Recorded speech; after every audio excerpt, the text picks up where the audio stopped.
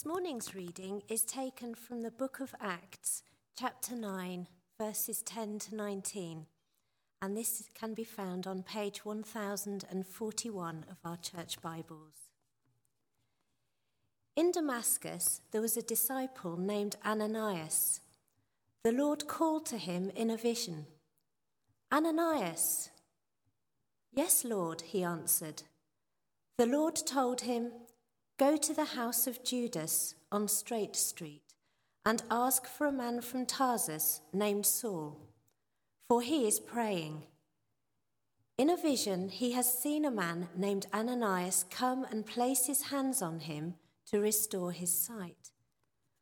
"Lord," Ananias answered, "I have heard many reports about this man and all the harm he has done to your people in Jerusalem. And he has come here with authority from the chief priests to arrest all who call on your name." But the Lord said to Ananias, "Go, this man is my chosen instrument to proclaim my name to the Gentiles and their kings and to the people of Israel. I will show him how much he must suffer for my name." Then Ananias went to the house and entered it. Placing his hands on Saul, he said, "Brother Saul, the Lord Jesus, who appeared to you on the road as you were coming here, has sent me so that you may see again and be filled with the Holy Spirit." Immediately, something like scales fell from Saul's eyes, and he could see again. He got up and was baptized, and after taking some food, he regained his strength. This is the word of the Lord.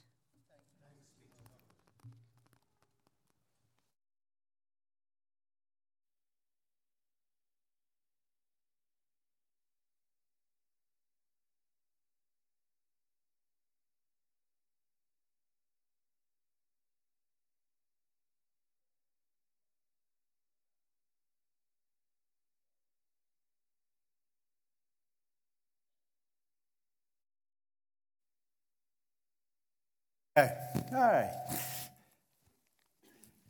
Back in June, you may recall, some of you are here, I came and did what they call preaching with a view, which, if you're a Baptist like me, you understand very well. If you're in Camborne Church, you know a bit about, but some of you might find that confusing. But anyway, I came in June, and I preached on that occasion on being rooted and grounded in the love of God. But do you know, I'm not really expecting you to have committed this to me, do you know what sermon got bumped?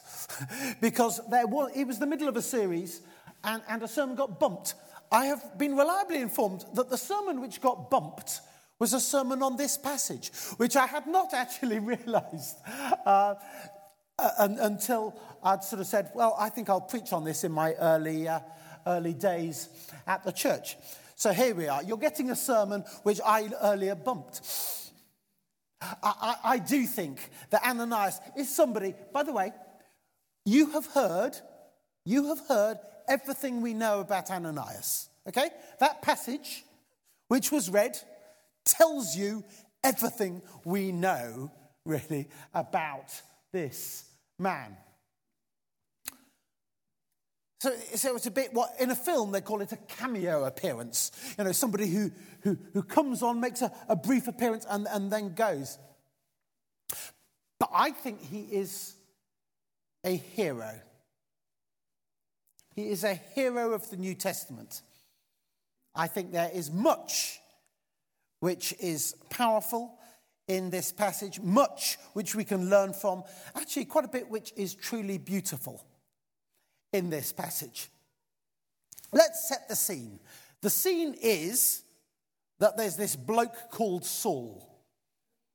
For those of you who don't know, somewhat later in life he gets called the Apostle Paul. But at this stage, he is Saul. He is a Jewish leader who is intent on stamping out this new offshoot, which he regards as thoroughly heretical and dangerous.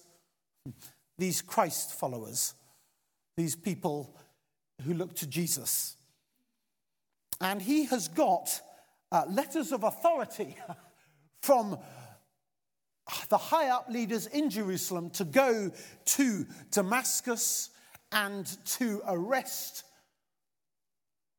these believers and bring them back to Jerusalem or to give them what they deserve. This is a man who has actually overseen the execution of a Christian already. And now he's on the warpath. But there is a vision from Jesus. I mean, it's a famous story, the vision from Jesus. He sees on the road to Damascus, and this utterly changes him. And he is blinded in this vision and is brought to a house on Straight Street.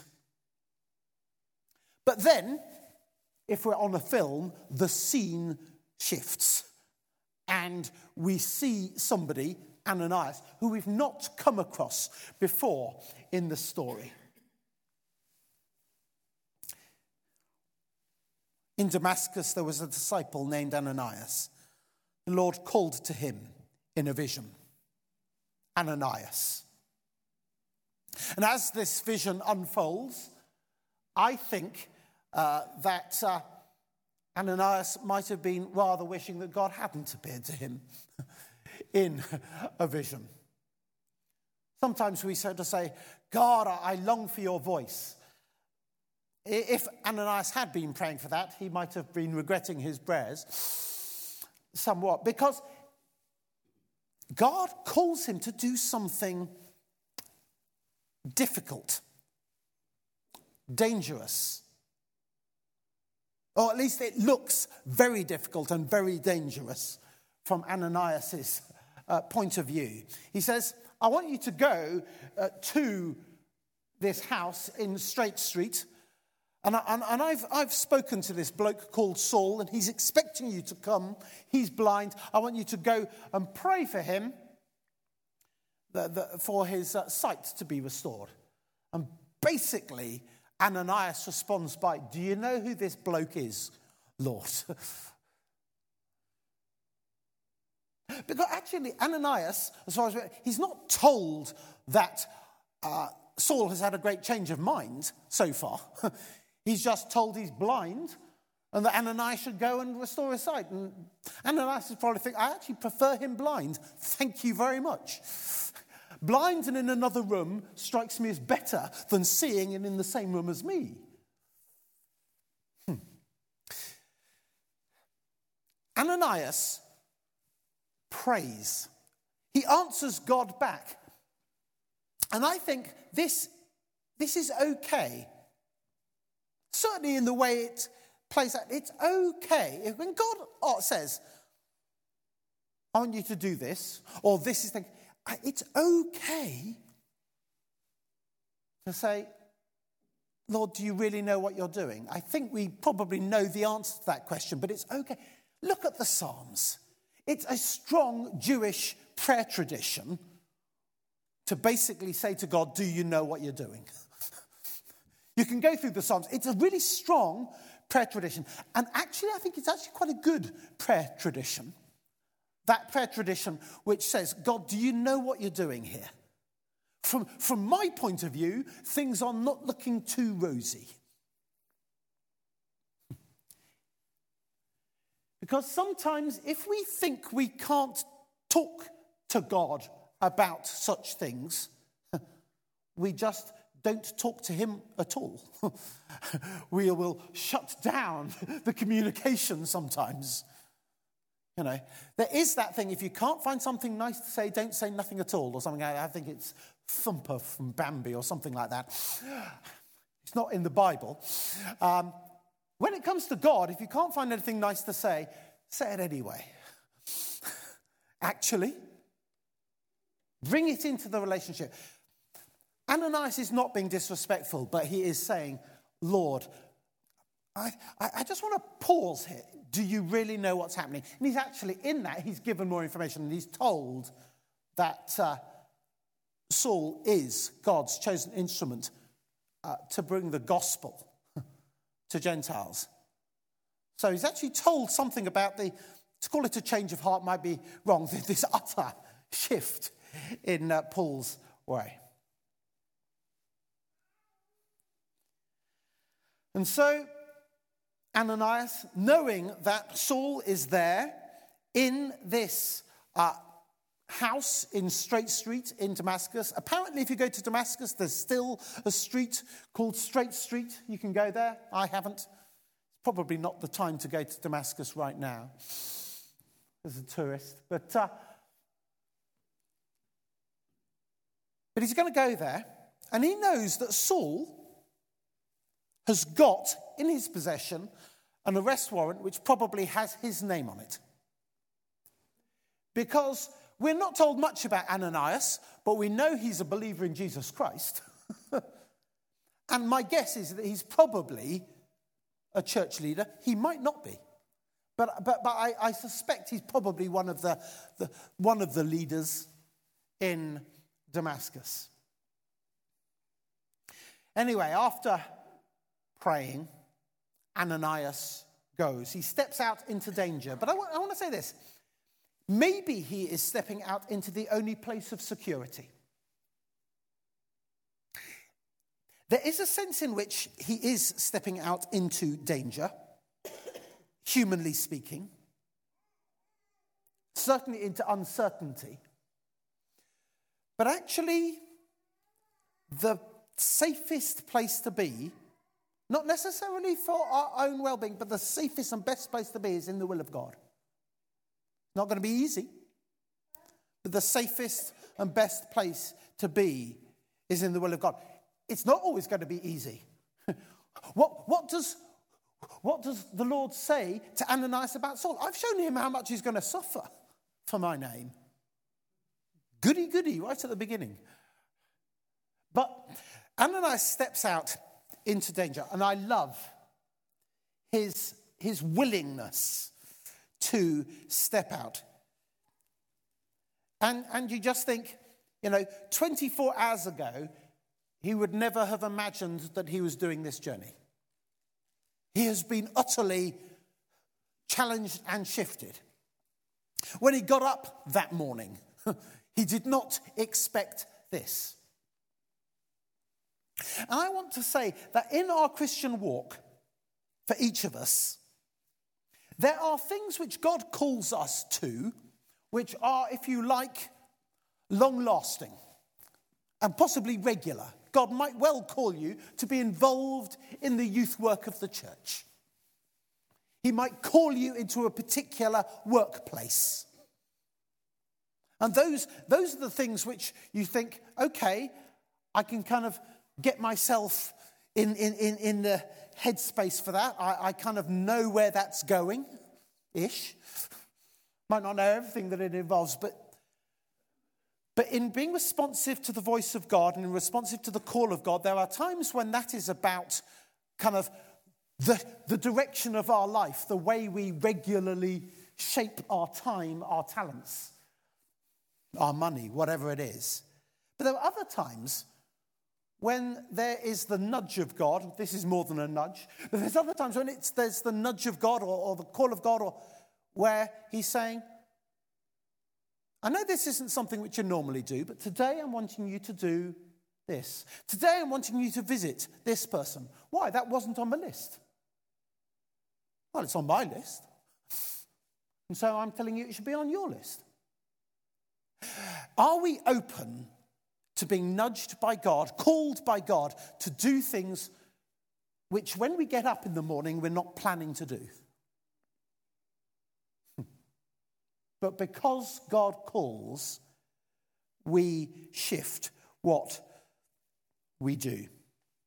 I think that's part of being open to God. Not just those long-term things, but those short-term things. I have no idea what Ananias' long-term things were. I'm guessing he was some kind of leader within the church, but that's not a full-time job, certainly not in those days. I don't know how he spent his time. I don't know what his job was. I don't know what his family situation was. I don't know. These things are important to God, but here all we get is what he's called to that day. And he makes the journey into the room and the place where Saul is. Then Ananias went to the house and entered it. I bet he was hoping that Saul probably wasn't in the first room he got to, so that he could talk with the householder first. But at some stage he goes into the room. Then Ananias went to the house and entered it. Placing his hands on Saul, he said, "Brother Saul, the Lord, Jesus, who appeared to you on the road as you were coming here, has sent me so that you may see again and be filled with the Holy Spirit." What a remarkable thing to do. What a remarkable thing to say. You will hear me say this more than once, and therefore I need to be careful when I say what's the most surprising verse in the Bible. But this is a surprising one.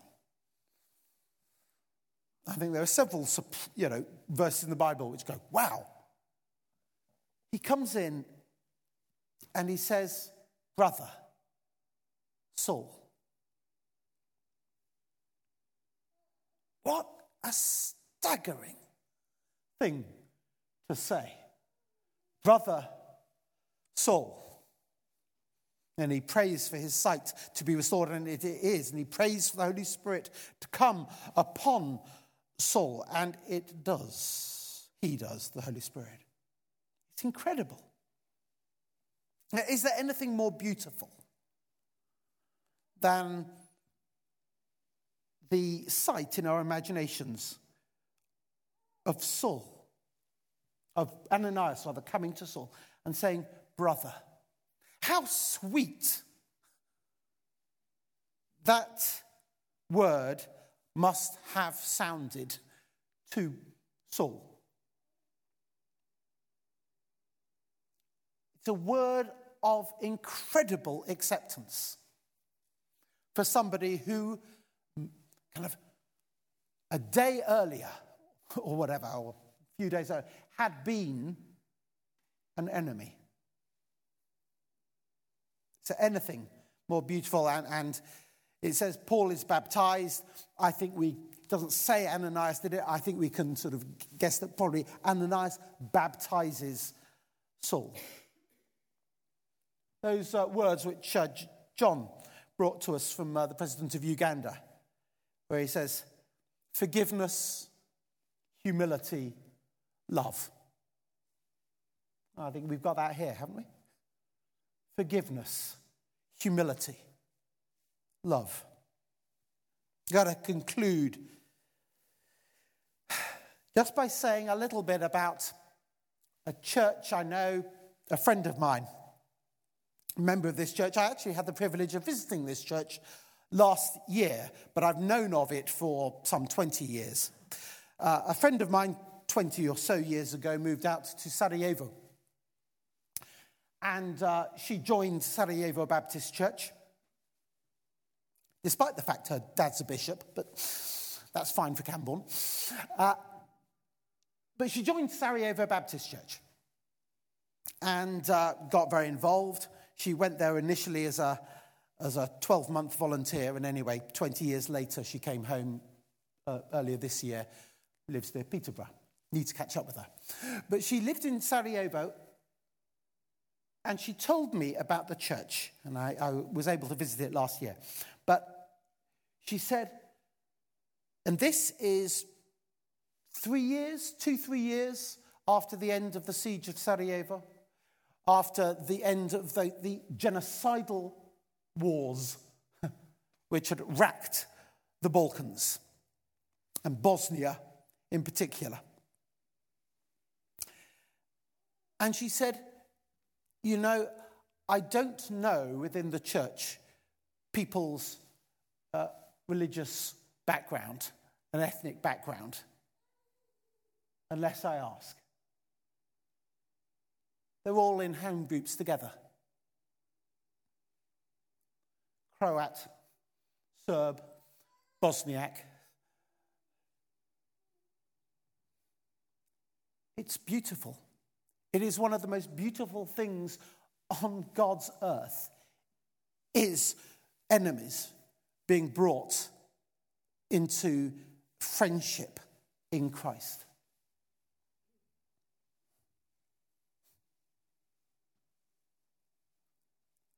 Brother Saul. Brother Saul. I thank God for Ananias, for all his faithful obedience, but also having stepped out into obedience, his willingness to not just do the minimum, but to reach out and embrace to Saul, his new brother. Who are we going to embrace in the name of Christ? Let's pray.